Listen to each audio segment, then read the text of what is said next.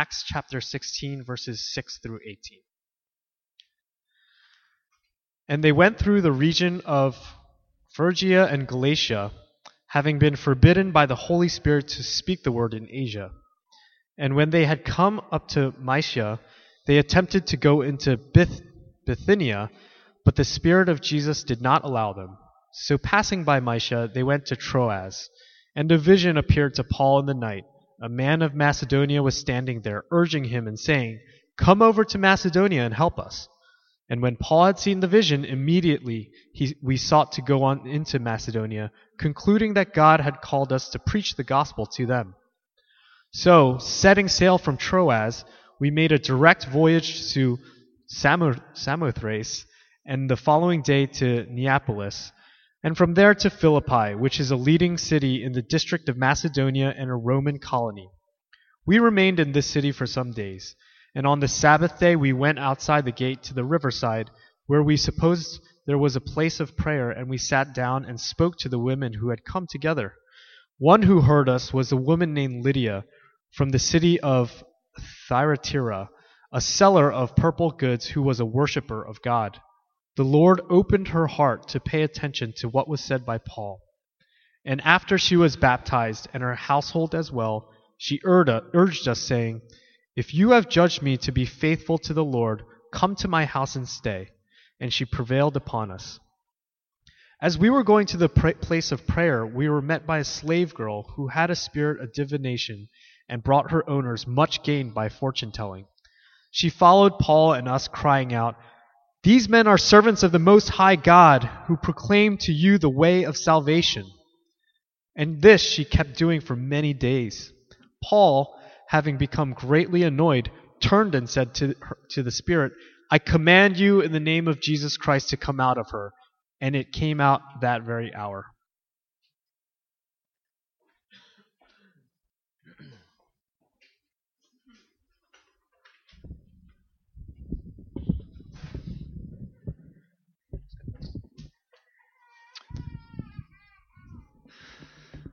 Good evening. I want to wish everybody a Happy New Year. And if you're visiting us for the first time, my name is Sam. I'm the pastor of this church. And, it's an interesting time in the life of our church. And this is not just a new year for us, but it's also a new month. And, I didn't realize there are actually people out there who listen to the podcast who don't come to the church. And I don't really know why, but they listen to it, and they've commented to me that they listen to it. And if you're listening to it, I'm going to say, the next maybe couple of sermons is going to be very particular to our church. And if you're visiting us for the first time, don't take that as this is the wrong time to visit, but this is actually a great time to visit, because I'm going to be very maybe forthright with Good News Church in terms of where we are and where we need to go and that sort of thing. And so this month, I think, is a very important time for our church, because as Matt said, it's been about 9, I think almost even 10 years possibly that we've been worshiping in this space. And we're gonna make a move to a new space and a new worship time. But more than simply being a physical move, we, the elders and I, we kind of see this as an opportunity to re-envision what Good News Church is, and what God is calling us to be, and what God is calling us to do, and how to serve the city. And so, I'm sure many of you have noticed that in the last 2 years or so, a lot of the people who helped start this church and build this church have moved away, and the community has changed a lot. And part of, I think, what makes life in New York a little bit difficult is the transient nature of it, and people are always moving in and out. But at the same time, I think in some ways it's actually good for mission, because it prevents us from being complacent. It prevents us from being set in our ways, and we have to change and adapt and move where the Spirit of God is leading. And so just to repeat the announcement, we're going to use this month as a month of spiritual preparation, and that means we're going to pray together as a church. And if you feel that you are a part of this community, please pray with us. We're going to read the Bible together as a church, specifically through the book of Acts, and we're even going to fast together as a church. If you're on the email list, I sent out details this past week, but from January 2nd to February 2nd, basically, we're going to read through the book of Acts. There's 28 chapters. readings and reflections and prayers are going to be posted to a blog that I created, aftersundays.com. If you go on that website, and if you prefer not to go on that website to receive it, but you want to receive it directly by email, you can sign up for the email list, which is also on that website. And let me also say, I'm not the most technically savvy guy, but I thought that this was so important for our church that I figured out how to do these things. So it's all automated, right? I did a week in advance, and 6 a.m. every single day, if you signed up for that list, boom, it's going to be in your email box. And it's going to post to that website. But this is something that we're hoping will bring us together in terms of spiritually bring us together, especially as we read through the book of Acts, and the prayers that we can pray together as a church. And that's what we're looking forward to in this month of January, which is going to be somewhat of a transition period. But what I thought we'd do today is I thought we might look at a passage from the book of Acts for a couple of reasons. First, I think it'll give you a taste of what the book of Acts is about and what we can expect to learn from it. But second, we just finished a series on the book of Philippians, and in this passage, it actually connects us to the book of Philippians because this is the ministry that takes place in Philippi, or in the Macedonian region. And third, today is New Year's Day, and I think New Year's is very apropos in terms of what Christianity is about, because Christianity is about newness. Jesus gives us a new life through a new birth and makes us into a new creation. And the book of Acts is also about newness because it's about the Holy Spirit creating a new community in a new era with a new mission for the church. And so today, in particular, I want to look at these two aspects of new era and new life. Now, there are events in history that oftentimes mark the beginning of a new era. When I was a sophomore in college, 2 planes hit the World Trade Center on 9/11, and I was a history major in college, and I remember taking this course later that year, and the professor I remember made this very prophetic remark, and he said, 9/11 is going to change the course of history for the United States, and we're going to begin to define and understand history and interpret history from pre-9/11 and post-9/11. And he said that very soon after 9/11 happened. And he turned out to be right, and that turned out to be a new era, or a shaping of history. And similarly, and perhaps even more so, the coming of the Holy Spirit on the day of Pentecost is so significant in terms of the plan that God has for the redemption of his people, and that too signals a new era of what God is going to do.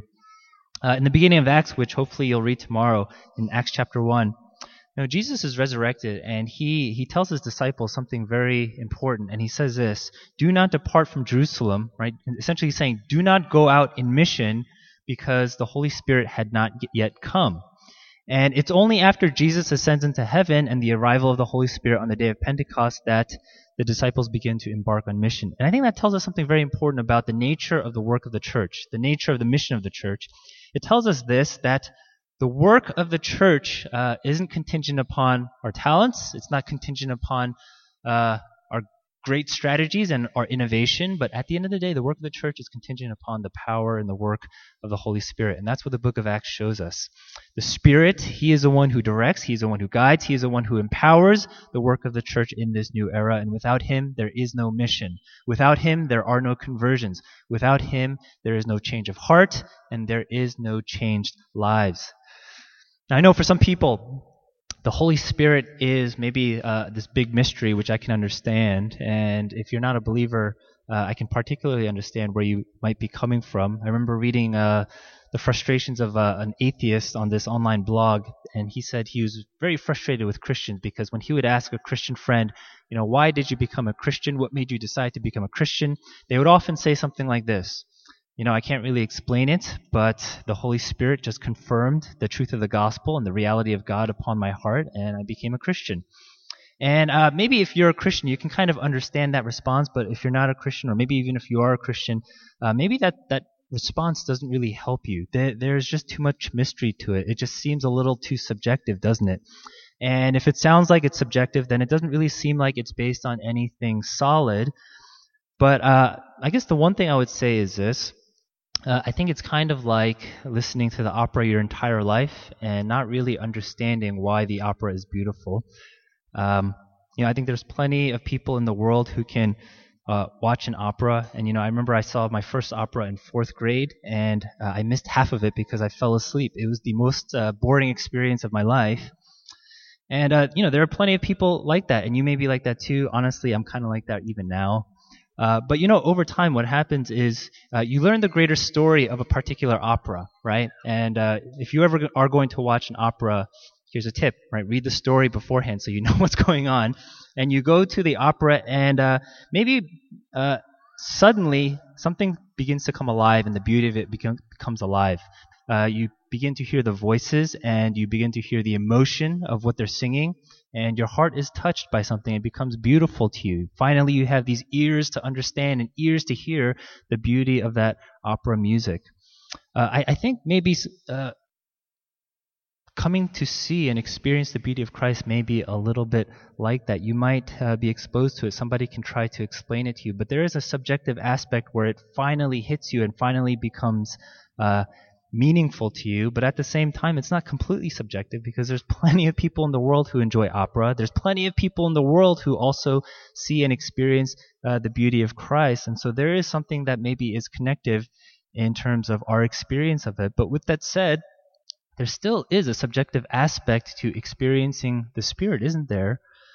Which can make some of us maybe a little bit uncomfortable. And I think one of the reasons why it makes us uncomfortable is because, to be frank, people have abused the reality of the Spirit. People have abused God and spirituality to manipulate others. People have said, well, I think God told me this, or I think God, the Spirit, is telling me to do this, when it's really secretly their inner desires. And so I don't think it's necessarily a bad thing to question whether something really is from God or not. That's why we have things like community. That's why we have things like the Bible, and the Word and the Spirit always go together. So the Spirit is never going to tell us to do something that is contrary to what the Bible teaches. But I think at the same time, and this is probably what our group needs to consider, there is a danger into completely denying this subjective aspect of the Holy Spirit. And the danger lies in not having a sense in what God is calling us to do. Does God want us to serve people in New York, or does God want us to move to Boise, Idaho, and serve people there? These are not things that are necessarily explicit in Scripture, but nevertheless, these are the kind of questions that have a big impact in terms of shaping our lives and the direction of our lives and how we use our lives. And I think these kinds of questions, there is a subjective element to it where you have to kind of have a sense in terms of where the Spirit might be leading you and guiding you. Just a little personal narrative here, but if you were to ask me what brought me and my family here to New York City, and particularly to this church, I would probably tell you, I would say, well, New York is a big city and there's a lot of people, and therefore, because there's a lot of people, there's a lot of need, and New York needs a lot of churches. And of course, there is a big need out there, and that sounds logical, and maybe that could sound even noble, but it wouldn't really explain the underlying primary reason why I'm here. About 7 or 8 years ago, my wife and I, we were engaged. My plan was, I was part of this church plant in New Jersey, and my plan was after we're married, we'd be there. My wife was she's a teacher, she was preparing to get certified in New Jersey and find a job there. But then the church plant dissolved, and so what I ended up doing, I applied to different churches for different pastoral positions, and one church offered me a position. And around that time, Pastor John asked me if I would consider coming to New York instead, which would also mean, he said, I would have to find just a regular full-time job.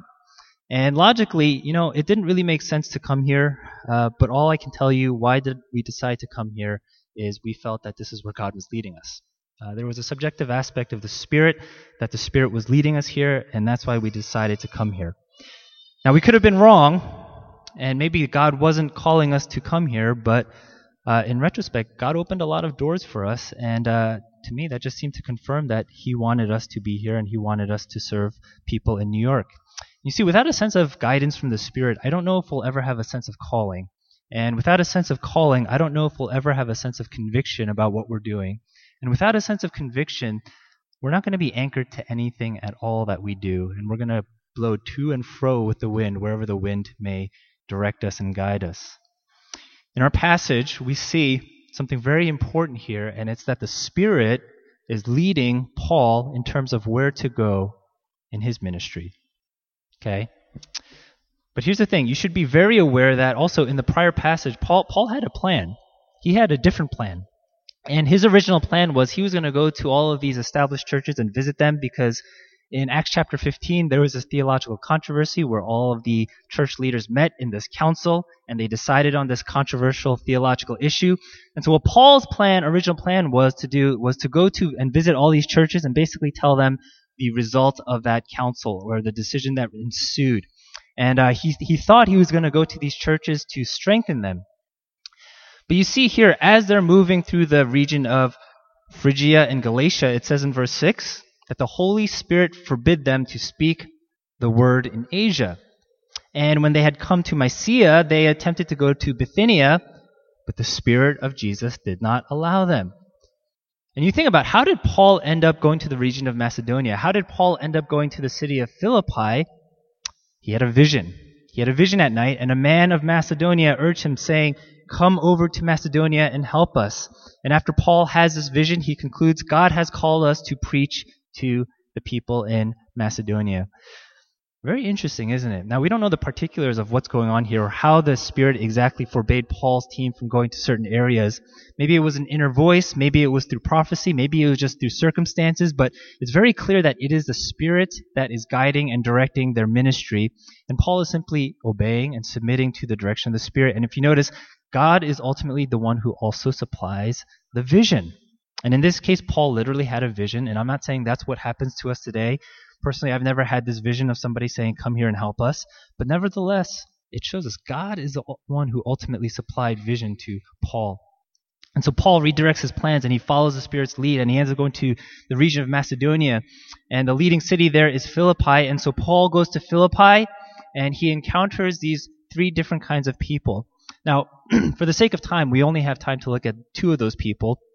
But you should know that these three people are very different in who they are, and the way that they end up becoming a Christian is very different as well.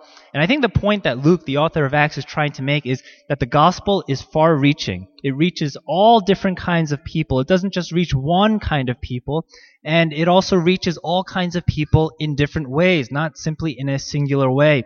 And so God, He doesn't do it in one way, but He has all of these stories, and what these stories show us is that God has the power to do it in many ways to a diverse group of people. One of the practices of the church, if you're not familiar with, is people sometimes give testimonies. If somebody wants to become baptized, what they'll often do is they'll come up and they'll give their testimony to the church. Or even if somebody wants to become a member of a church, what I ask them to do is I ask them to write out their testimony in terms of how they came to faith in Christ. And for me, it's probably one of the most encouraging moments in terms of my job as a pastor, because I love seeing the different ways in which God has touched people and God has reached people and God has changed people's lives. And so what I thought I would do for this passage, I thought I'd introduce you to the characters in this passage by way of testimony. And I want you to imagine that they're actually here, that we are in the church of Philippi, and they're coming up here and they're about to share with you what the Spirit of God did in their lives. We have these two people, and the first person is this woman named Lydia. And there's a couple details about this woman, Lydia, in verse 14. It says she's from the city of Thyatira. She's a seller of purple goods, and she is a worshiper of God. And based on these small details, there's actually a lot that we can learn about this woman. If she's from Thyatira, then what is she doing in the city of Philippi? Well, she's probably there on business. So she's on a business trip. And there's a couple clues that tells us she's pretty good at business and she's pretty successful, because after her conversion, she invites Paul and his fellow missionaries into her home. That means she has a home that is big enough to house them. But because she is not from Philippi, then this could possibly even be her second home. The other thing that we learn about this woman is that she is a worshiper of God, and basically this is a phrase that was used to describe people who came into contact with the Jewish community and learned Jewish religious practices without actually being a Jewish person. In other words, if we could sum up, she is an affluent, successful, spiritual seeker. And if she were standing up here today, what would she say? What would her testimony be? I imagine she would say something like this. Church, I thought I had it all. I made a lot of money through my business. I experienced a lot of success. But you know what? I was searching for something more. I encountered some Jews and I learned how to pray and I learned how to worship God. But He seemed so far away. Then one day, as I was in this place of prayer with some other women, I heard this preacher named Paul, and he came up to me. And the Lord, he opened my heart to pay attention to what Paul was saying and to what Paul was teaching. And Paul, he told me about the death and resurrection of Jesus Christ. He told me that the Lord does not dwell in man-made temples, nor is served by human hands. And to my joy, he also said that God is not far from me, but he is actually very near, that in him we live and move and have our being. He called me to repent and to be baptized. And I was so persuaded by that and so attracted by what Paul was saying about Jesus Christ and what he did and his death and his resurrection that I, along with my household, we decided to get baptized. And we decided to become followers of Jesus Christ. And after that moment, so much joy filled my heart that I wanted to serve. And so I invited Paul and the other missionaries to stay at my house, and I served them. That would be such a powerful testimony to hear. And this is the testimony of Lydia, based on this one encounter that she has with the Apostle Paul. Now you look at the second character, and the second character is completely different than Lydia. The second person is a slave girl, and she is nameless.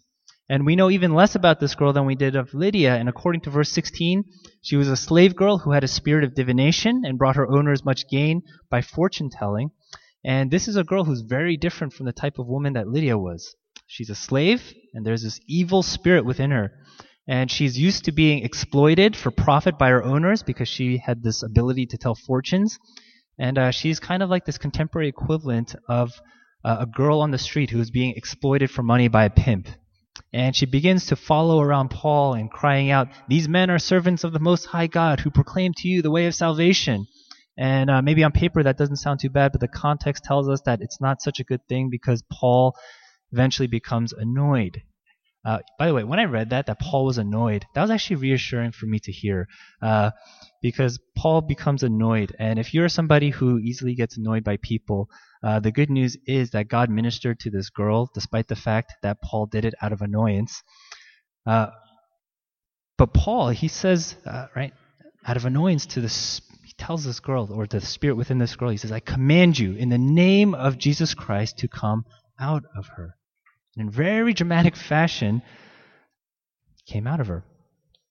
Now imagine this girl, so different from Lydia, coming up to the church of Philippi, giving her testimony and saying something like this. I was a girl without hope. I felt trapped. I was enslaved by an evil spirit, and my owners, they exploited me and used me for their profit. And I don't know why, but I started following these men as they were going from place of prayer, and I would harass them for days. And then one day, one of them commanded this evil spirit within me to come out in the name of Jesus Christ. And you know what? Suddenly, I felt free. Suddenly, I felt liberated. I felt alive again. And my life was filled with hope as I experienced the very power and authority of Jesus Christ. And on account of being freed and liberated from this evil spirit, my owners could no longer exploit me, and my life was changed. What a different yet equally powerful testimony of the work of the Holy Spirit. You know, as a result of this exorcism of an evil spirit from this slave girl, Paul and Silas, they're beaten and they're wrongfully thrown into prison where they would pray and sing hymns to God. And that event actually leads to the third story, which is not included today and which we can't get into today, but this third story about a Philippian jailer. And if you look at all of these different stories, they happen to very different people in very different ways. Lydia is this well-to-do businesswoman who hears the gospel in a small group setting. She hears this presentation of the gospel and she is attracted to it and she is persuaded by it. And maybe it sounds like a testimony that you might hear in a place like New York. The second girl, the slave girl, she's possessed by an evil spirit and she experiences the authority and the power of Jesus Christ as the spirit is cast out of her. And this might be this might sound like a testimony that you might hear in maybe other parts of the world where you hear these kinds of super spiritual things. And you have this third person who's a Gentile jailer who's probably this retired soldier. And he is so touched by the fact that Paul and Silas cared so much about him that they didn't escape prison when they had the opportunity, that he listened to what they had to say. See, here's my point. God, in this new era, he brings about new life through various means, through different kinds of people, in different ways, but guess what? It is still the same Spirit that is at work. Paul and his team are in Macedonia. Why? Why are they in Macedonia? Not because they're these brilliant strategists. because that's not where they were planning to go. They are in Macedonia because the Spirit guided them there. The Spirit guided them there. I think this is what we have to understand about the work of the church, that it's not ultimately contingent upon what we're able to do. It's not ultimately contingent upon whether we have these grand visions and whether we have all this talent and gift to execute. At the end of the day, the work of the church is contingent upon the work of the Spirit, and where the Spirit of God is leading and guiding and directing, and the work that the Spirit is doing in people's lives and in people's hearts. And we are simply the means of that. We are simply the instruments of that, and we are simply the ones who get to be privileged to participate and to take part in that. That's why we need to pray this month. Please. All right? That's why we need to pray this month. Because we need the Spirit to guide our church and to fill our church with Him, so that our ministry would have power because of Him. There's a final testimony that we also have to consider. And, honestly, I struggled with how to conclude this message. But I thought the perfect way to conclude this message is actually not by what I usually do, by giving this explicit proclamation of the gospel of Jesus Christ. I thought a great way to conclude this message is to lead right into communion and let communion be the conclusion of this message. Because there is a final testimony that is to be told, and this testimony comes from God Himself. And let me just read what 1 John chapter 5 says. It says this: "If we receive the testimony of men, the testimony of God is greater. For this is the testimony of God that He has borne concerning His Son. Whoever believes in the Son of God has the testimony in himself. Whoever does not believe God has made him a liar, because he has not believed in the testimony that God has borne concerning His Son." And listen to this. "And this is the testimony, that God gave us eternal life, and this life is in His Son. Whoever has the Son has life. Whoever does not have the Son of God does not have life." We're going to celebrate communion in a moment. And here's what I want you to understand about communion. This is a meal that God instituted to be His testimony to us. A testimony of grace, a testimony of life, a testimony of love, a testimony of sacrifice. That as we go and as we partake and as we celebrate and partake of the broken body of Christ and the shed blood of Christ, that testimony ultimately gives us a testimony that we can proclaim as well. Without this testimony, Lydia has no testimony, the slave girl has no testimony, and all of you who are believers have no testimony. But praise God that He gives us His testimony and testifies to the love of Christ who was broken for us. Let's pray as we prepare for the Lord's Supper.